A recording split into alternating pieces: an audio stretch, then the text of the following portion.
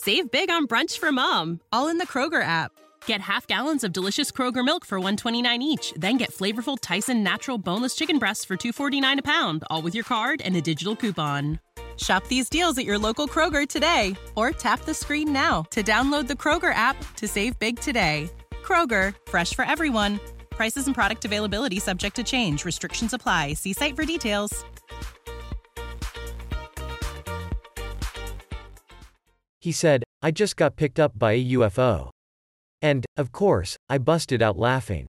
He got real upset, so I apologized and told him to go ahead with his story. I could tell he was serious. Ryder convinced Hickson and Parker to drive to the sheriff's office. He called Jackson County Sheriff Fred Diamond, now deceased, to join him for the questioning. Ryder remembers. When they walked in, Charlie said, I just want to tell you up front, I've had a drink. I had to do something to try and settle my nerves. The young boy was real fidgety. He was about to crawl the walls. Hickson and Parker told the officers what had happened. Ryder says it was a struggle to keep a straight face. Then he and Diamond plotted to find out the truth. We kept a tape recorder in the top drawer of the desk, Ryder says. It was a small office, so it would pick up everything said in there. We let them go to the bathroom and decided to turn the recorder on, then leave them alone for a while. We did that, and when we listened to the tape later, we expected to hear them saying, boy, we sure fooled them, or something like that. But they didn't. Here is the transcript from the hidden recorder. Parker. I got to get home and get to bed or get some nerve pills or see the doctor or something. I can't stand it. I'm about to go half crazy. Hickson. I tell you, when we're through, I'll get you something to settle you down so you can get some damn sleep. Parker. I can't sleep yet like it is.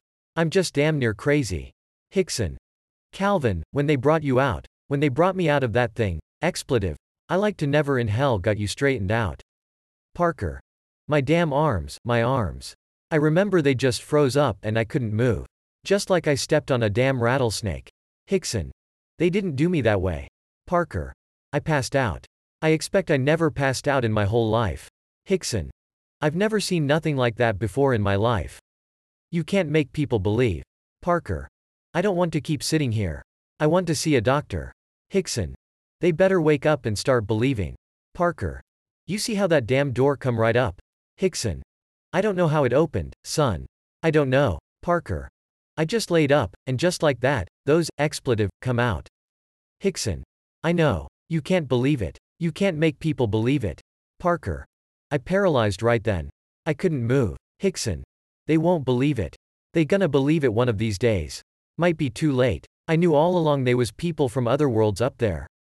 I knew all along. I never thought it would happen to me. Parker. You know yourself I don't drink. Hickson. I know that, son. When I get to the house, I'm gonna get me another drink, make me sleep. Look. What way sitting around for? I got to go tell Blanche. What way waiting for? Parker. I gotta go to the house. I'm getting sick. I gotta get out of here. Hickson leaves the room, and Parker is left alone. Parker. It's hard to believe. Oh, God, it's awful. I know there's a God up there. Parker begins to pray. His words become inaudible. There were people on that spaceship. When he got home, Hickson told his wife what had happened and where he had been. I was like everybody else. I had a hard time believing it, Blanche Hickson says. But 3 or 4 hours later, I knew something was wrong. I was up all night, wiping sweat off of him. He jumped straight up in the bed. He was scared to death. Hickson went to work the next morning. I had to get my men going, he says.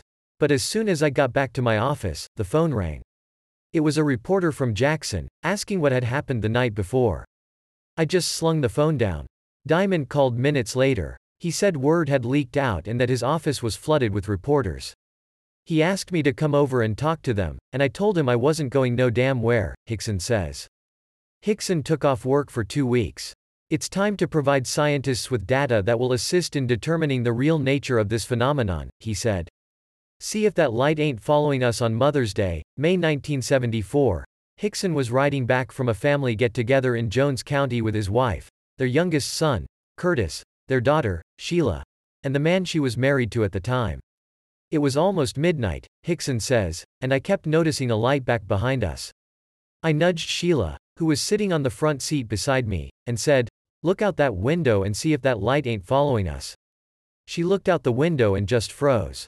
Blanche saw it and started screaming. Seconds later, a saucer-shaped craft was hovering 150 feet above, and to the right, of their car. I saw it with my own eyes, says Sheila Hynam of Vicksburg, who was 18 at the time. Mama was so scared, she was screaming. It was a terrifying thing to see, Blanche Hickson says. It affected me bad. Tore me up. We stopped the car and Charles wanted to get out, but first wouldn't let him. We were all grabbing him and holding him. It hovered there a while, then just disappeared.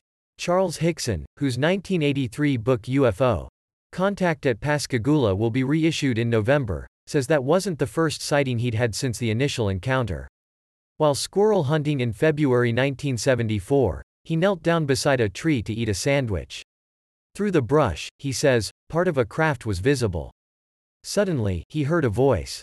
It was like a radio signal or something inside my head, he says. They said, "Tell people we mean you no harm. You have endured. You have been chosen. There is no need for fear. Your world needs help. We will help before it is too late. You are not prepared to understand. We will return again soon." I picked up my gun and came straight home. The same voice, with the same message, came to him again a month later in his backyard. Since then, he says, all the fear has left him. I want to go to that world, wherever it is they came from, he says. I don't think they'd carry me if they couldn't bring me back. And if they ever decide to destroy this world, they might save a few of the people. I'd like to think I'd be one of those. Well past midnight now, Hickson gets up from his chair, leaves the den, and returns with a large brown envelope. He pulls out several X-rays and shows them to the visiting reporter. See that little mole-looking thing behind my right eye? He says, holding the image over the lamp. I think they implanted something in there. I've been to the VA hospital in New Orleans twice. Been to a cancer doctor at Tulane University. Nobody can figure out what it is. I think it's maybe how they keep track of me. It doesn't hurt. Doesn't affect my vision. It just showed up when they were taking pictures of the arteries in my neck. Strange, ain't it? Hoping things would die down. They didn't. Officials at Keesler interviewed him and Parker. Reporters and astronomers were coming to Hickson's house, begging for details. It got to the point where I was like, they know about it. I might as well tell them what happened. And I told Calvin that, he says. Hickson and Parker were all over the national news and made the talk show circuit. The Dick Cavett Show, the Mike Douglas Show, the Tonight Show. Something surprised Hickson. Nobody was laughing at us, at least not to our face. I never took any ridicule. My children at school never took any ridicule. It surprised me. Hickson became friends with Alan Hynek, an astronomer at Northwestern University and one of the world's leading UFO investigators at the time. Hynek is now deceased. He convinced me to undergo hypnosis, Hickson says. I wasn't sure about it at first, but I did it several times. His story was basically the same during each session. But under deep hypnosis once, I discovered something that still gives me chills, Hickson says. There were people on that spaceship, living beings in another compartment. They never came in there where we were. And I'm telling you, they looked almost like us. Only thing I can figure is that they couldn't live in our atmosphere, so they let the robots come out there and carry us inside. The Pascagoula incident was not the first, nor the last, reported abduction. The first documented case involved Barney and Betty Hill, who said they were taken aboard an alien craft in 1961 while driving in New Hampshire. Hickson visited Betty Hill in Boston a few months after his encounter. Her husband had died, but she wanted to try and find out if it could have been the same craft, he says. From what she described to me, I told her I didn't think so. Peter Davenport, director of the National UFO Reporting Center in Seattle, has studied both cases extensively. It was the Pascagoula case that played a crucial role in convincing my predecessor, Robert J. Gribble, to set up this center, says Davenport, a graduate of Stanford University with degrees in Russian and biology. He said cases like Mr. Hickson's and Mr. Parker's made him realize the need for a centralized place where people could call and report things they had seen. Davenport realizes many people believe UFOs are about as real as the Tooth Fairy. He is not one of them. When he was 6, Davenport witnessed a bright red object, the size of a full moon, hovering like a traffic signal in the night sky above a drive-in theater in St. Louis. People were getting out of their cars and pointing and actually running toward it, he says. In a matter of seconds, it accelerated and was gone over the horizon. My father had seen it with binoculars from the airport tower where he worked. I always thought it was strange he didn't care to talk about it. Davenport can cite numerous inexplicable cases, including the Phoenix Lights of 1997. Tens of thousands of people witnessed objects acting in an utterly bizarre fashion over Arizona, he says. The objects hovered, then flew at supersonic speed through the airspace of at least 3 major airports. He says 5 years ago, prestigious people, with the U.S. government requested a meeting with him in Washington. They asked not to be identified, Davenport says, and they were 32 minutes late to the meeting. But when they got there, they said, as a courtesy to you, we'd first like to tell you our position on UFOs. 1. We know they're real. 2. They appear to be sophisticated crafts under intelligent control. And 3. We're worried about them. That confirmed everything I had suspected up to that time. I don't think I'm crazy. I don't think I'm dumb. And I believe the UFO phenomenon is real. So does John Podesta, President Clinton's former White House chief of staff. Just last week, Podesta said he will be leading a group to gain access to secret governmental records about UFOs. So we went down toward Ingalls and started fishing off a pier. We sat there for a while, and I finally got a bite. I was reeling in and started hearing this hissing sound. Like steam coming out of a pipe.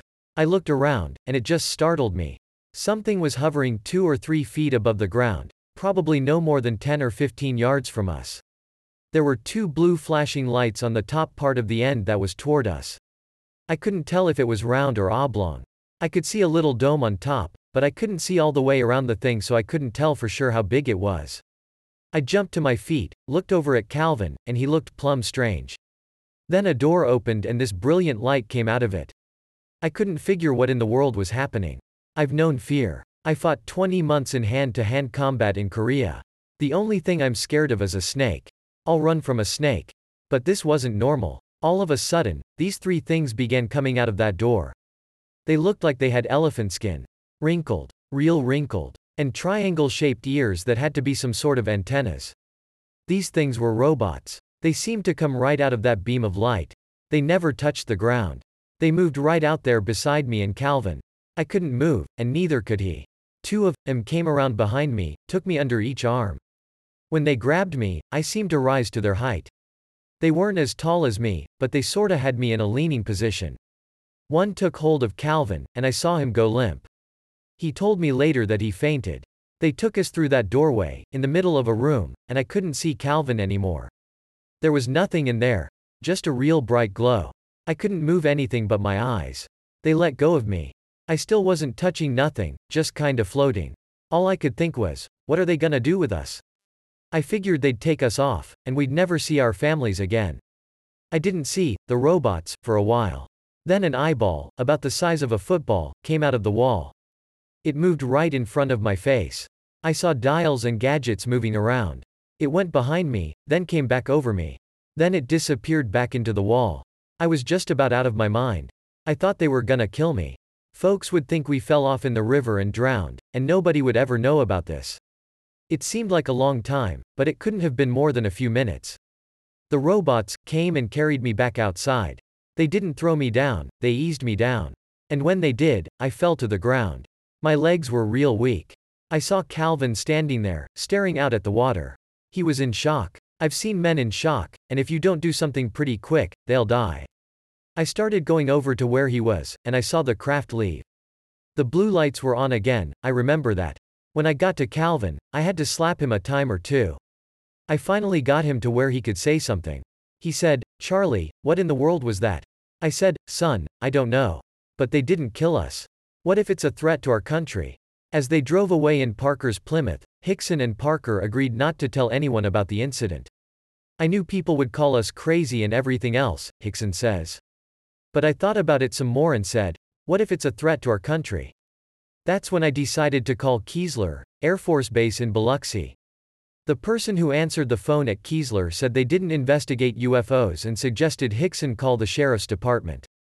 That's when Hickson spoke with Glenn Ryder from a convenience store pay phone. He said, "I want to tell you something, but you've got to promise not to laugh," recalls Ryder, now 63 and retired. "I was about to get off work, so it kinda aggravated me. I said, if you want to tell me something, then tell me." He asked me again to promise not to laugh, so I promised. The story is very true. That's what has bothered me for 45 years. UFO witnesses speak. It's a story that has fascinated people for decades. Two Pascagoula men claim they were abducted by aliens while fishing on the Pascagoula River. As was expected by the two men, Charles Hickson and Calvin Parker, their story was often met with skepticism and ridicule. Now, 3 more witnesses have come forward. All 3 of them say they saw some sort of flying object with a bright blue light at the same time and in the same area as Hickson and Parker. One of the witnesses says she saw what she originally thought was a man in the water but now believes was one of the aliens. 3 legless creatures examined both men aboard their ship. It was October 11, 1973, Parker said. We'd gotten off work that day, and a friend of mine, he and I went fishing. The old abandoned shipyard, they had a little pier out front and we were on that pier. I'm going to guess it was about 6 o'clock in the evening. It had just started getting dark, but it was kind of a bright moon. Parker said he saw blue light reflecting off the water and thought law enforcement officers had arrived to tell them to leave the property. However, when Parker looked up, he realized the light was coming from a craft like nothing he'd ever seen. A big light came out of the clouds, Parker said. It was a blinding light. It was hard to tell with the lights so bright, but it looked like it was shaped like a football. I would say, just estimating, it was about 80 foot.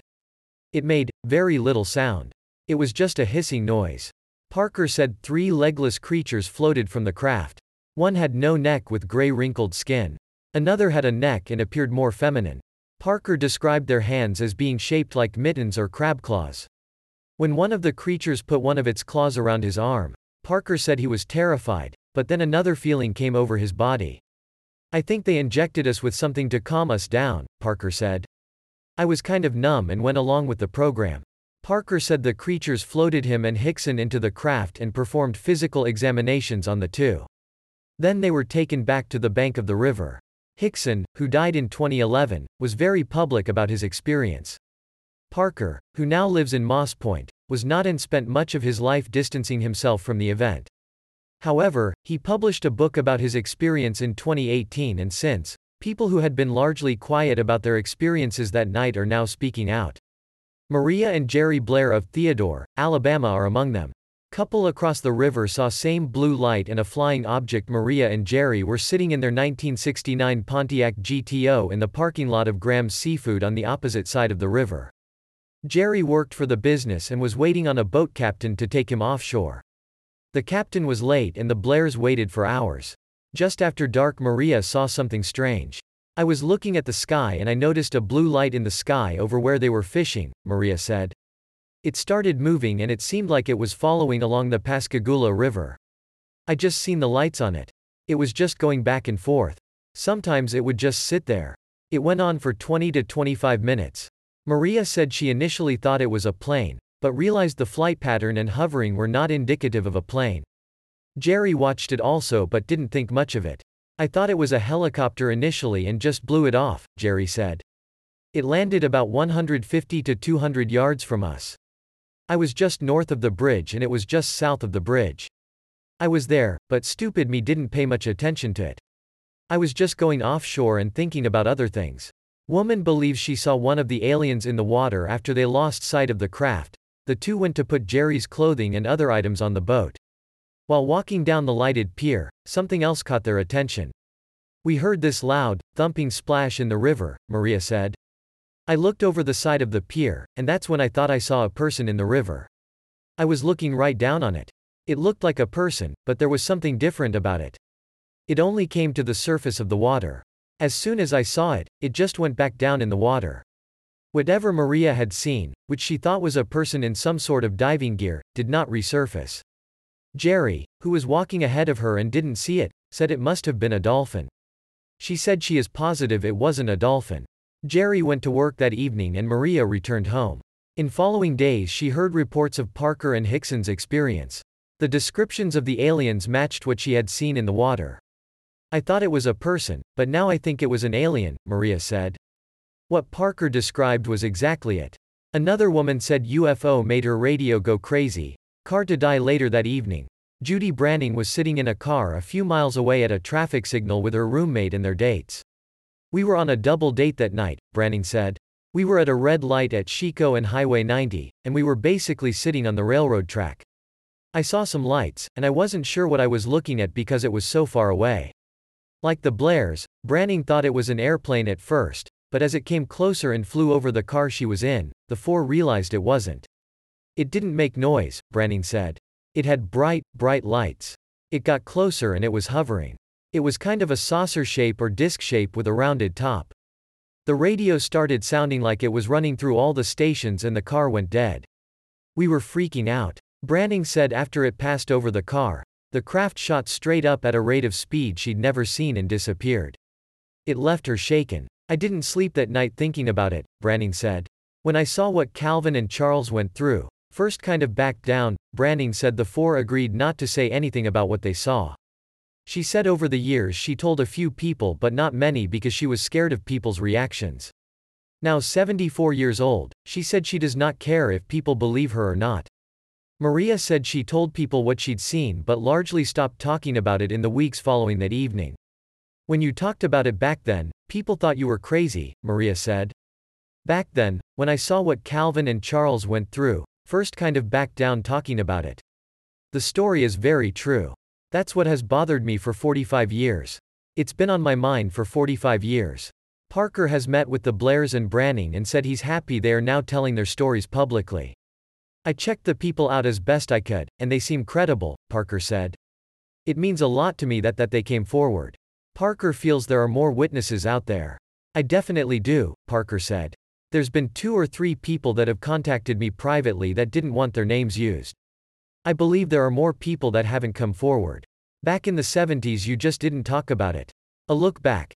Charles Hickson talks of his abduction by a UFO in Pascagoula. One of 2 men who claimed to have been abducted by a UFO in Pascagoula in 1973, Calvin Parker, has finally explained what he remembers about that night 45 years ago in a new book, Pascagoula, The Closest Encounter, My Story. The other man, Charles Hickson, told Clarion Ledger columnist Billy Watkins his account of the event in great detail 16 years ago at his home on the Gulf Coast. Hickson died September 9, 2011, at the age of 80. During that interview, he revealed something he had never talked about publicly. Here is Watkins' story from October 20, 2002. Gautier, Charles Hickson has no proof. No photograph he can pull from his wallet, no papers certifying his story. Just his word that 29 years ago this month he and a fishing buddy were abducted by a UFO, examined by a machine resembling a giant eyeball, then released physically unharmed.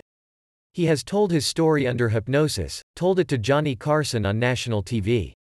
Recently, while sipping coffee in his modest home in Gautier, he told the story to a Clarion Ledger reporter. His account of that night never changes. He has passed numerous lie detector tests. What Hickson hasn't talked about publicly, until now, is that he believes whatever, or whoever, was on that craft has kept track of him. I think they know where I am at all times, he says. Too many strange things have happened. Hickson, a retired shipyard foreman with 5 children and a no-nonsense demeanor, is 71 and spends most of his time caring for Blanche, his wife of 48 years who suffers from rheumatoid arthritis. He is fighting health problems of his own, including clogged arteries in his neck. Hickson says he is a God-fearing man who believes Jesus Christ died for my sins. Whether people believe his UFO story doesn't seem to be a big deal to him.